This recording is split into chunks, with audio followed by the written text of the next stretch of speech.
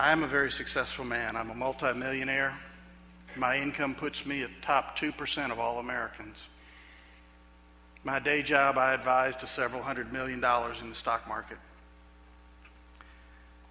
I've been recognized as one of America's top 10 financial advisors. I've been married faithfully for 31 years to my first wife.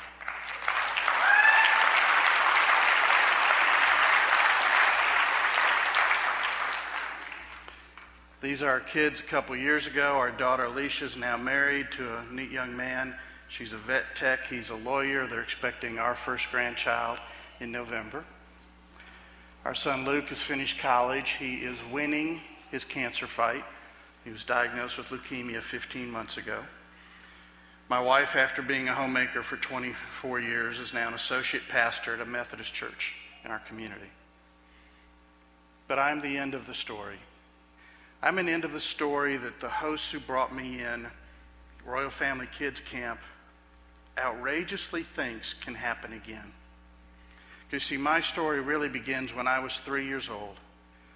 My father abandoned my mother and I, put a gun to his head, pulled the trigger, and blew out part of his brains. But he didn't kill himself, and for the next 26 years was a walking vegetable in a mental hospital.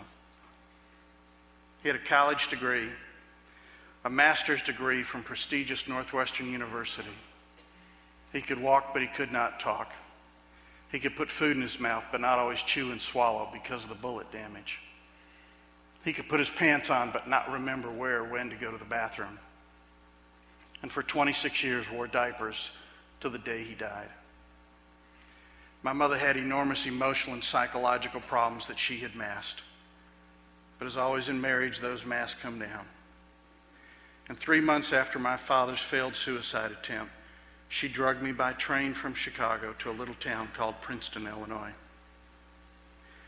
3-year-olds aren't supposed to remember much, but I've learned that kids like us, we either block it out and we never remember, or we never forget.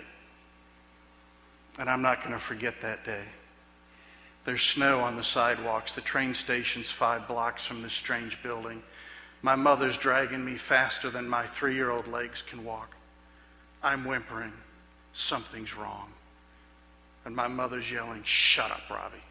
Shut up."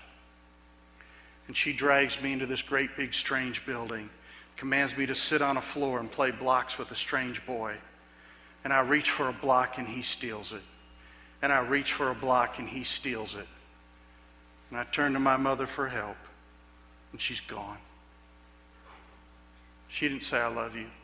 She didn't say, "I'll come back and get you when I'm well." She's just gone.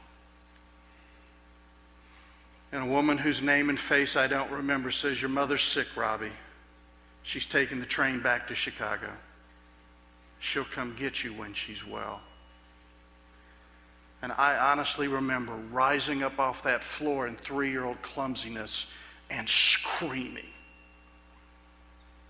"No, no," and running to the nearest door, but I'm only 3 and I can't reach the handle. And this woman says, "Quit crying or I'll spank you." I cannot quit crying. My mother has abandoned me. And the strange woman picks me up and spanks me over and over and over again, until the pain of being spanked is worse than the pain of being abandoned. That night I wet the bed and she spanks me again. As punishment, puts 2 brown rubber sheets on the bed, makes me lie between them all day long. And they're hot. And they squeak when I move. And I do remember the voices of these strange little boys in the strange place I've been abandoned, laughing because the new kid's a pee-pee baby. And then my memories go blank for a while. One of my next memories is a wonderful dorm mother named Nola. Nola was a northern Minnesota farm girl in Bible college when she felt called to work with kids like us. She always dressed modestly, those pedal pusher pants, goofy cat-eye glasses, kept her hair cut short. I asked her one time, "Nola, how come you don't do your hair?" She said, "I don't have time to do my hair and mess with all you youngins." I am not making this up. On any given day, Nola had between 10 and 16 little boys, 24 hours a day, 5.5 days a week, by herself. It's mind-boggling. These photographs are all from my Focus on the Family book, Castaway Kid. All the proceeds here go to Royal Family Kids Camp. And we may come back to this picture in a minute, but I want you to look at that and notice I'm the little boy on your left. I'm 4 years old. And I have rolled up pant legs and suspenders, as do half the other little boys in that photograph. That was not to be stylish. Kids like us are jerked around by adults all the time without explanations, and often, just like me, dropped off with nothing but the clothes on our back. Kids like us wear other people's clothing every day. The children's home had 60 kids on any given day, broken in 4 groups: little boys, little girls, big boys, big girls. Obviously, at 3, I'm on little boys. We had a small farm, vegetable garden, hogs, chickens, and we had lots of chores to do, which is probably a good thing. Growing up in a children's home, there are probably about 2 adjectives that best describe it. One is very regimented. Nothing happened till the bell rang. But before the bell rang to get up, Nola would get up every morning, go in the locker room, lay out somebody else's clothes for the boys she had. The bell would ring at 7. We'd stampede into the bathroom. 2 toilets, 10 to 16 little boys. It wasn't pretty. Clamor in the locker room, get dressed, line up like a ragtag army, punching and shoving, stomp downstairs. Breakfast is 7:30, lunch is noon, cookies and bug juice at 3 o'clock, 5:30 supper, and then they lock the kitchen. If you're hungry at 8 o'clock at night, tough. Go to the bathroom, cup your hand, drink tap water. They weren't being mean. There just wasn't any money for cookies and snacks and the staff to set it up and clean it up. After supper, Nola would get us in our pajamas, take us back into our one living room. She'd put the littlest boys on the couch next to her and the biggest little boys on the floor. And this was Bible story time. Nola did not tolerate goofing off in Bible story time. I have very, very clear memories of her holding a Bible story book in one hand and smacking a misbehaving boy with the other. And we saw no theological conflict with that whatsoever. You know, South, they say you go from preaching to meddling, but he might need some meddling. And then she'd take us to bed one by one. Littlest ones first. First bedtime was 7:30. And she'd always say a prayer and hug us and kiss us and say, "Remember, Robbie, God loves you and I love you." But you know, it was pretty easy to believe Nola loved me. But if this Jesus she talks about is so loving, how come my life is such a mess? Where is this God?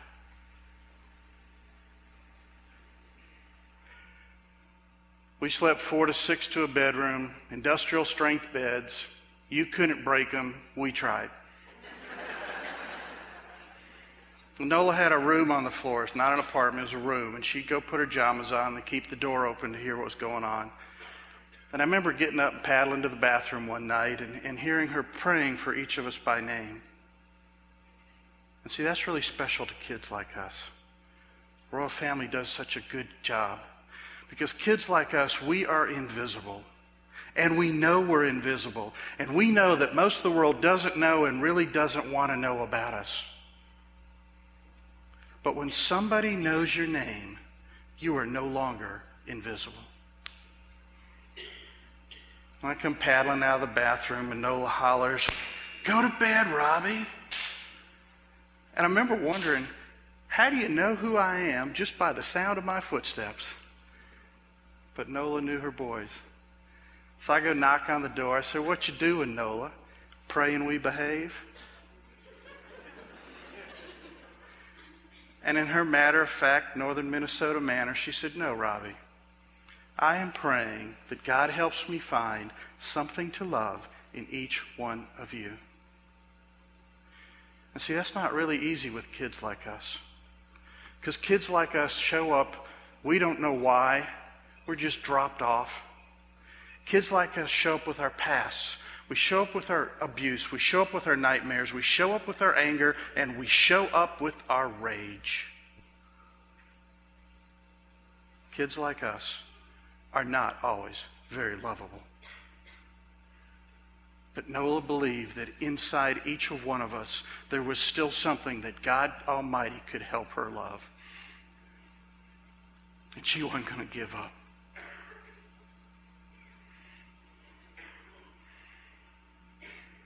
The other thing that I would say describes my 14 years growing up in a children's home is desperate loneliness. Yeah, there were 60 kids plus staff, but you can be desperately lonely in lots of situations, and we were. Because you see, kids are egocentric. We think that everything happens in life because of who we are. And that's not right, but to us it's real.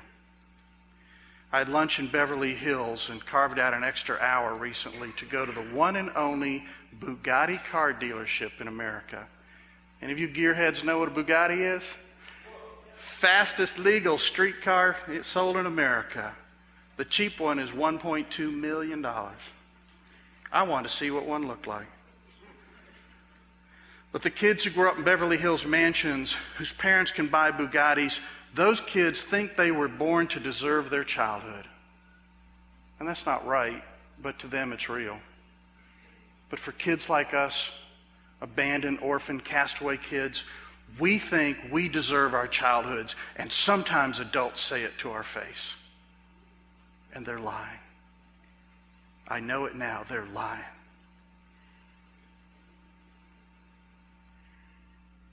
As I've gone through life, I've learned there's lots of different kinds of desperate loneliness. There's the single person who longs to be married and goes to sleep alone and wakes up alone and sometimes just wants to scream, "Why not me? Why can't a good person want to marry me?" There's a person who's been left behind by death or divorce, and sometimes even the death of a spouse feels like abandonment. But you can be in a marriage and be desperately lonely. A marriage that maybe was once close and warm is now cold and distant. You can be desperately lonely in a marriage. But there's another kind of loneliness that I've come to learn, and that's the loneliness of emotional and psychological affliction, of anxiety attacks and panic attacks and depression and clinical depression and bipolar disease, schizophrenia. And these are a darkness that just surround the afflicted person. And oftentimes there's someone in their life who really wants to bring in the light of hope. But the afflicted person does not know how to open their heart and let hope in. And I'm not going to put you on the spot as far as yourself or your immediate family, but quietly, do any of you know someone afflicted by depression, clinical depression, schizophrenia, panic attacks, anxiety attacks? Yeah. It's all over. Mine was the desperate loneliness of the abandoned, unwanted child. And I will assure you, it is a deep, dark, desperate loneliness.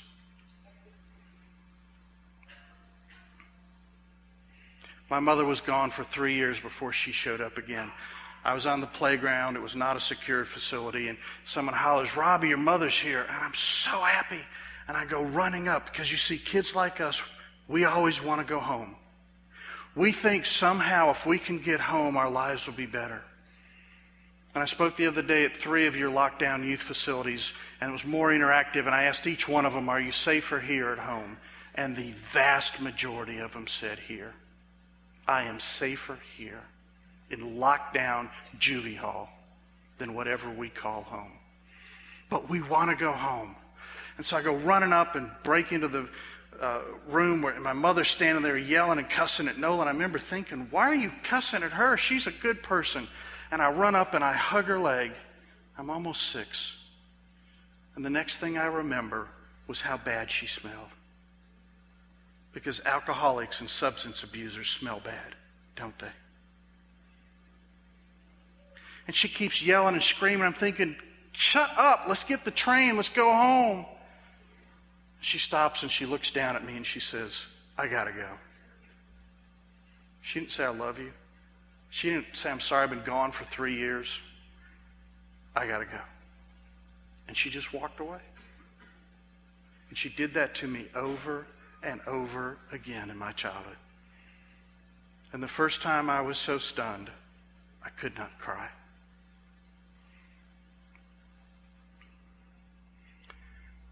I was 7 years old in second grade the night I lost hope.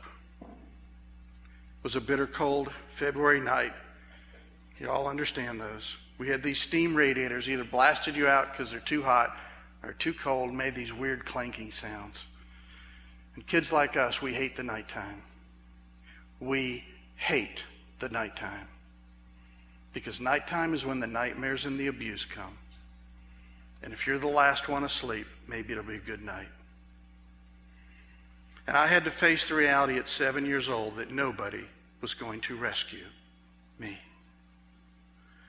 And when a little boy cries out as hope dies, it is a groaning too deep for words. And Nola came and held me, but then had to tend another kid. And when I finished crying, I made a vow that night that the big boys could beat me in physical pain. They had beaten me, they were beating me, and they were going to beat me. But no one's getting to my heart again. No one. I'm going to be tough no matter what. It's called emotional flatlining. And it is the beginning of a dangerous creature. A kid who doesn't care. I was only 7. It was just a little boy's vow. But it is the vow of the unrescued all over the world.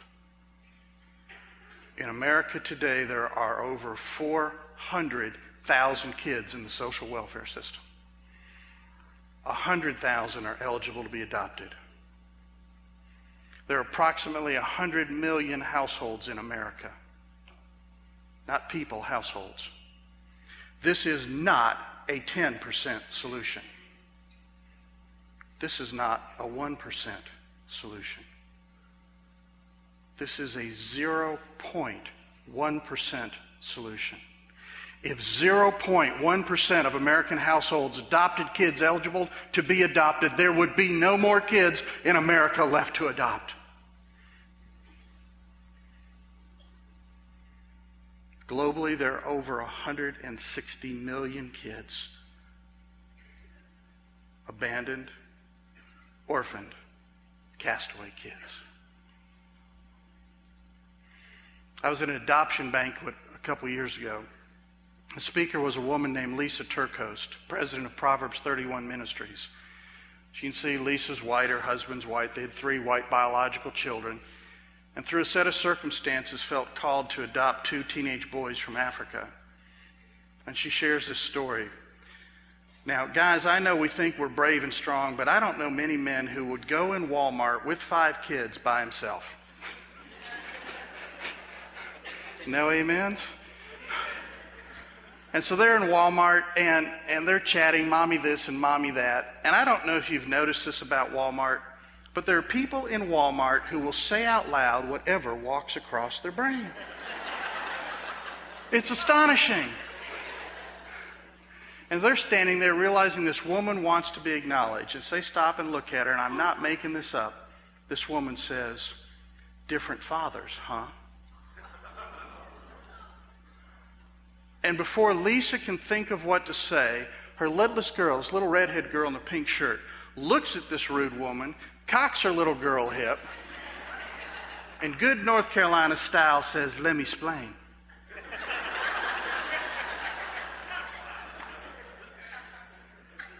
When my mommy was pregnant with my brother, she drank chocolate milk.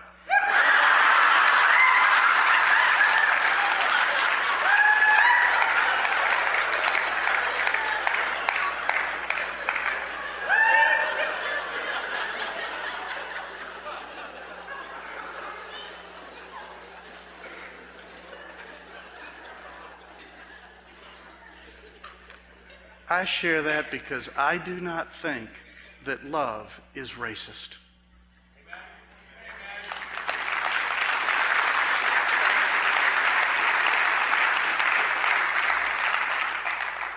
when we are called to take care of widows and orphans in their distress, it says nothing about the color of their skin.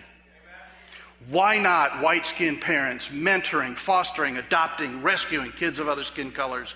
And why not African Americans rescuing, mentoring, fostering, adopting kids of other skin colors? And why not Asians and Hispanics mentoring, fostering, adopting, rescuing kids of other skin colors? Why not? Kids like us don't care. We do not care if your hair is blonde and straight, brown and wavy, or black and tight. We just want a mom. We just want a dad. We just want someone to rescue us. Please. I was not to be rescued. Summer before 6th grade, Nola dropped a bomb on me. She said, Robbie, I've got too many little boys. You're the oldest. You're going to big boys. And I remember protesting, saying, no, I'm a little squirt. I don't even have hair on my legs. These are 16, 17, 18-year-old punks. I'm going to get hurt up there. She said, I know, and I'm sorry. She wasn't being mean. She was overwhelmed. And I got my box of stuff, because kids like us stay in guest mode all the time. I remember going up to big boys and some punk hollering, fresh meat. Other punks laughing. I hated big boys. I really hated big boys. From 6th grade to 9th grade, I got beat on every day of my life. It wasn't optional. But when you're in the system a long time, you learn how to hurt people in ways that don't show bruises or draw blood, because then you get kicked out of there to juvie hall or someplace worse. You get real clever in learning how to inflict pain. One of the other things I hated about big boys was you could walk to elementary school, but now we had to ride our bus. Big, ugly yellow bus at Covenant Children's Home. Paint me with a paintball as being different.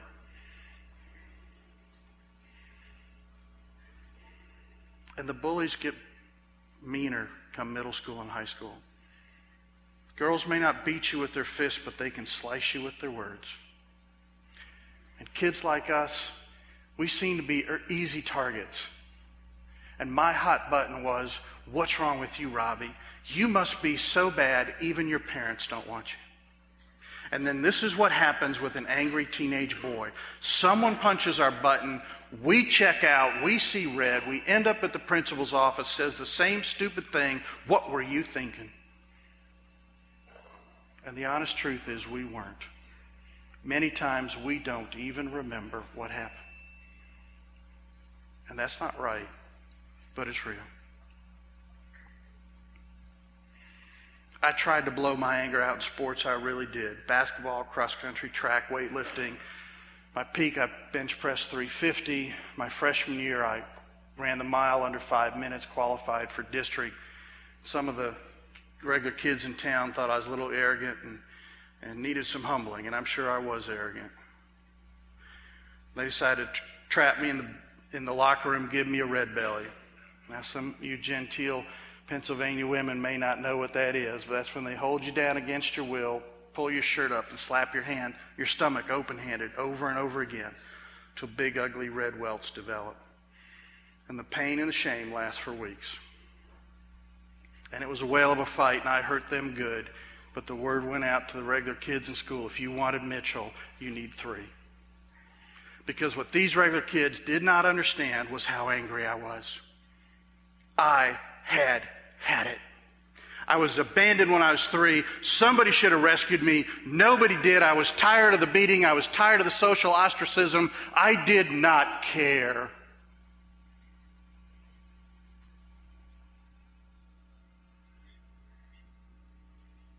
Some of you know deep anger.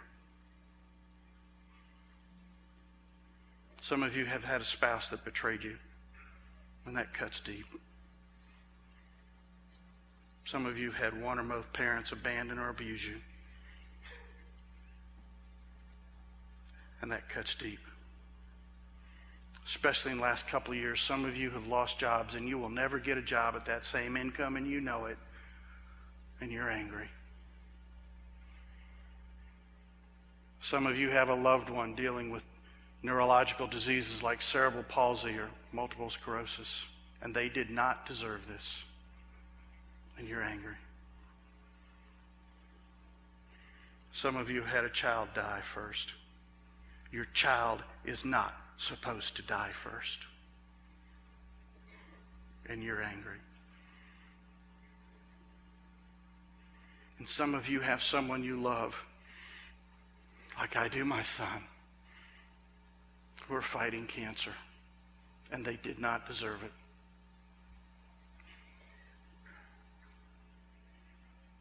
I understand anger. I really understand anger.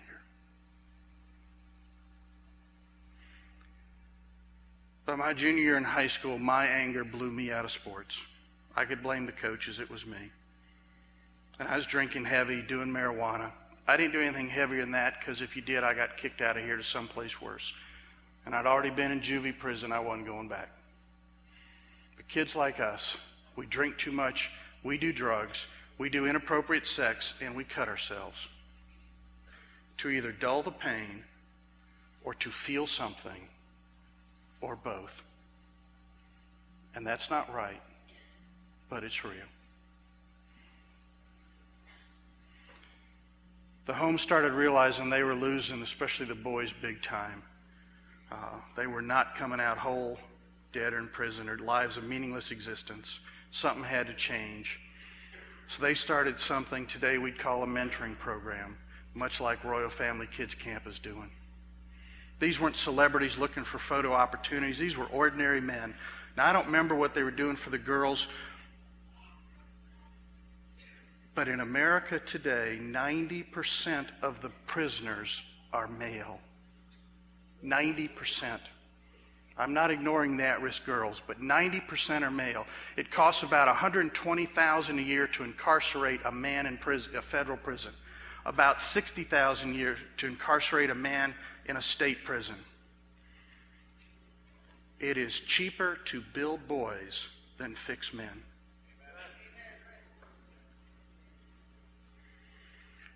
Some of the men who impacted me, it was a guy named Jim who taught me to lift weights and ham radio.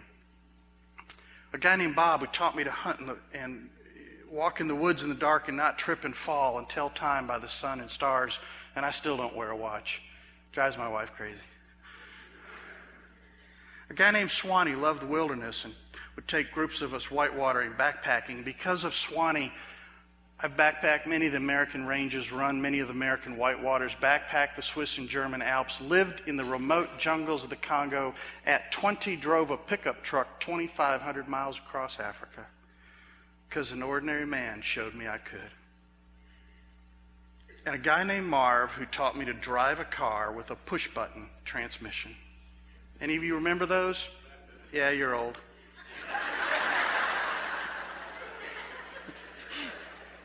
They're old Chryslers and Plymouths of the 60s and 70s. But these were ordinary guys, and they didn't have fancy words. They didn't have 5 alphabets behind their last name. But what they understood and what they did was that love is a 4-letter word spelled T-I-M-E. You want kids like us to know you care. You have to keep showing up. And maybe we'll listen.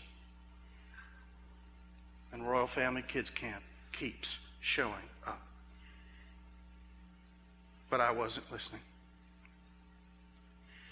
The summer before my senior year in high school, I got invited to be a lifeguard and swim instructor at Covenant Harbor Bible Camp in Lake Geneva, Wisconsin. I thought they were nuts to hire a punk like me. But this was great because now I'm not Robbie from the children's home. I get to be Rob, and I get to engage in my favorite sport, which was hunting and catching silly girls. I love that sport. They wanted to be caught. I wanted to catch them. What's the problem? Problem's all these goody two-shoe Christian girls working the camp. I kid you not. One of them got in my face with a frying pan, said, "You get out of line, I'm going to smack you." And I remember wondering, where do you breed females like this? And why? They seriously messed with my agenda. But one week, this cute blonde-haired, blue-eyed minister's daughter showed up. Forget the frying pan. I looked at this girl and I said, "Ruth, this hound's going to hunt." And the hunt was on. And it's day 2. We're on the canoe. I'm trying to impress her and make time. And she says, "Tell me about your relationship with Jesus." Huh? Now, girls, especially young girls, you may not know this, but written on the heart of every young male is overcoming objections to silly girls. This one's not in there. I said, "I don't have a relationship with Jesus. I don't buy this loving Heavenly Father stuff. It does not fit my reality." I thought that in that conversation. She says, "I don't think you've examined the evidence." Huh? Now, for some of the teenage girls in the room, I don't know if you've noticed this about teenage boys, but some of us will do stupid at a really high level just to impress you. You know? Look at that grin on his face. He resembles that remark. Look at the grin on his face. That was 50 years ago. He still remembers. We do. And then we go back to where we're living. We look in the mirror. We go, "Boy, that was stupid." We're proud of it. I don't know how the species survives. I really don't. She's cute. It's a book. I'm going to impress her. So I start reading some of the Jesus books, Matthew, Mark, Luke, and John. Now, Nola had Bible stories, and we were drugged to church. And I've heard testimonies where people say, "Jesus was never preached in my church." I don't buy that anymore. I never heard it. There's a difference. I thought Jesus walked 3 feet above the ground, never got his feet dirty. I don't mean to sound blasphemous, but we had this famous painting hanging in our dining room with Jesus in the garden, knock on the door. That guy looked like a wimp. He had long hair, wore a dress, clean fingernails.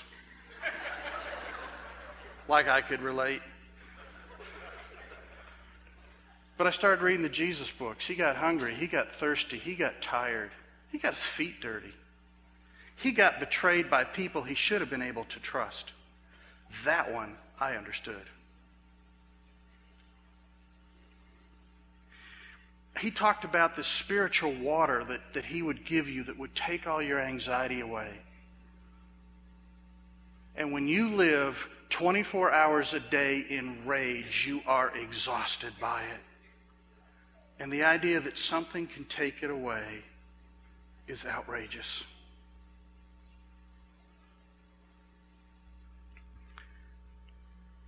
You know, the disciples said, "We saw him killed and die on a cross. We put him in the ground, we rolled a stone over it, we buried him, and 3 days later he was walking among us."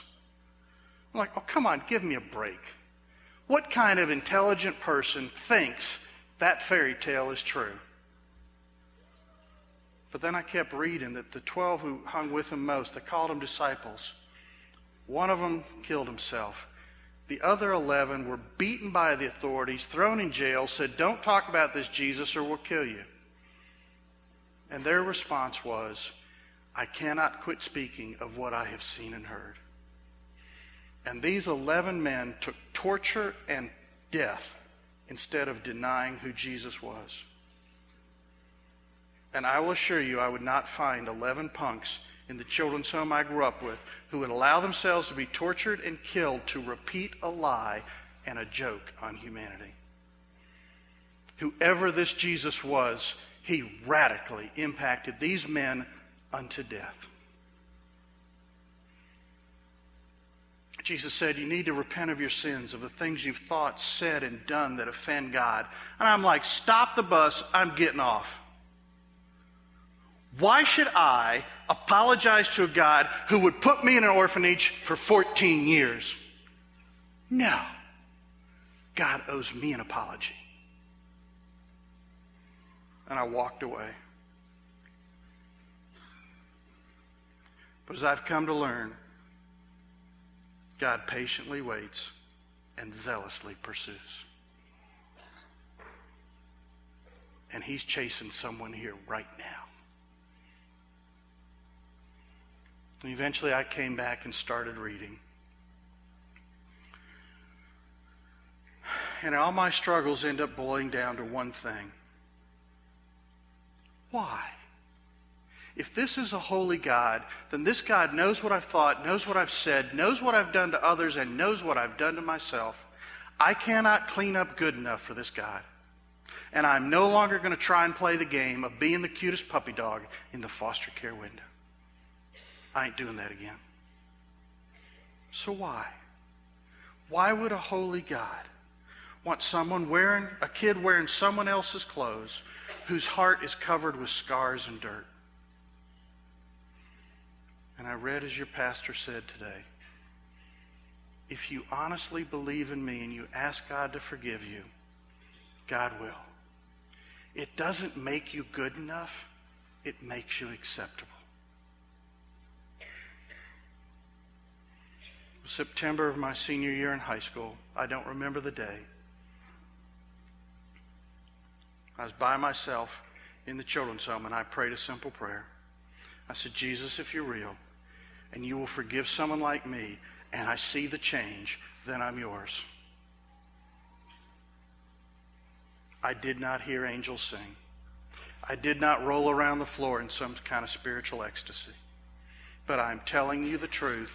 In a moment I knew that the holy God of the universe had reached out of heaven and touched the heart of an angry, bitter punk in an American children's home and began to change my life.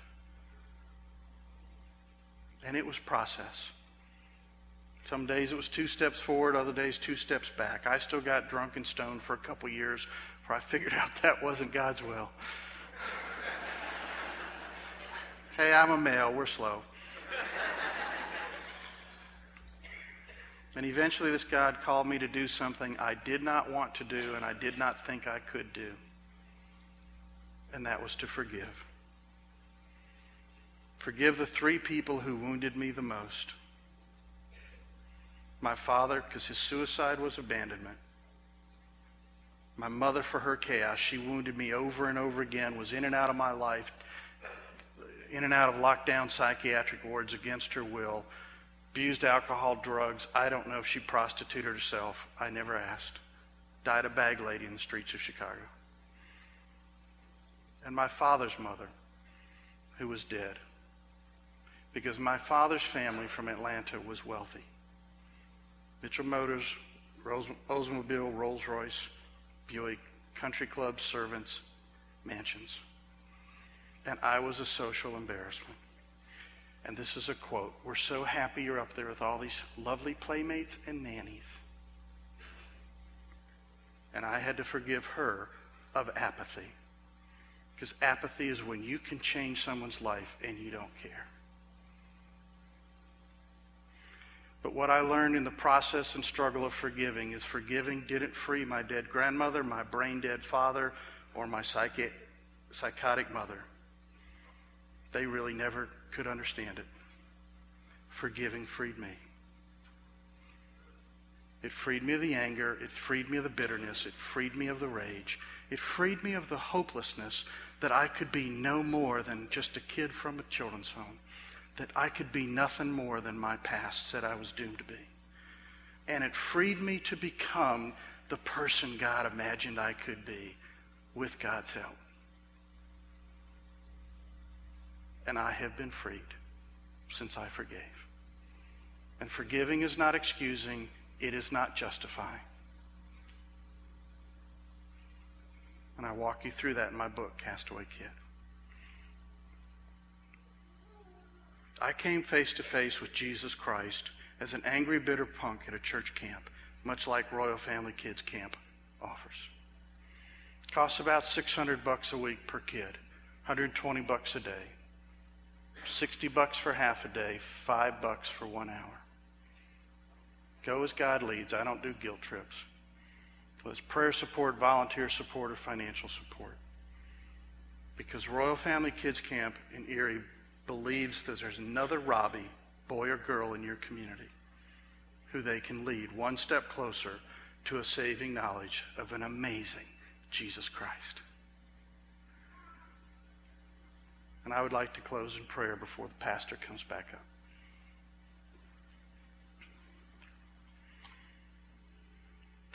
God, of all the things that are important right now, the most important is that your Spirit is knocking on the door of someone's heart, gently, lovingly calling them to open the door and let you come in and begin to amaze them. Today's the day. Today's the day to quit fighting.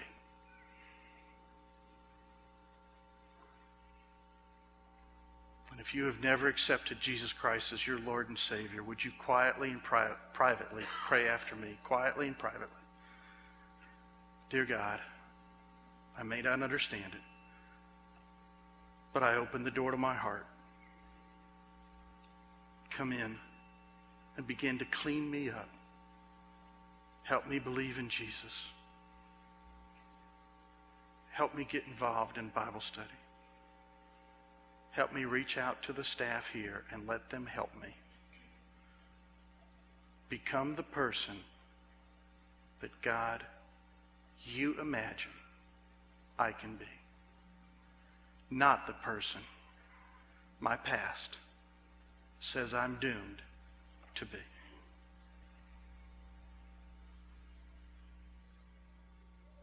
Lord, I've been blessed to be here at Erie First. Thank you for this leadership team and the congregation. And I pray your richest blessings on them, spiritually, physically, emotionally, psychologically, and financially. In Jesus' name, amen. Thank you for letting me be your guest.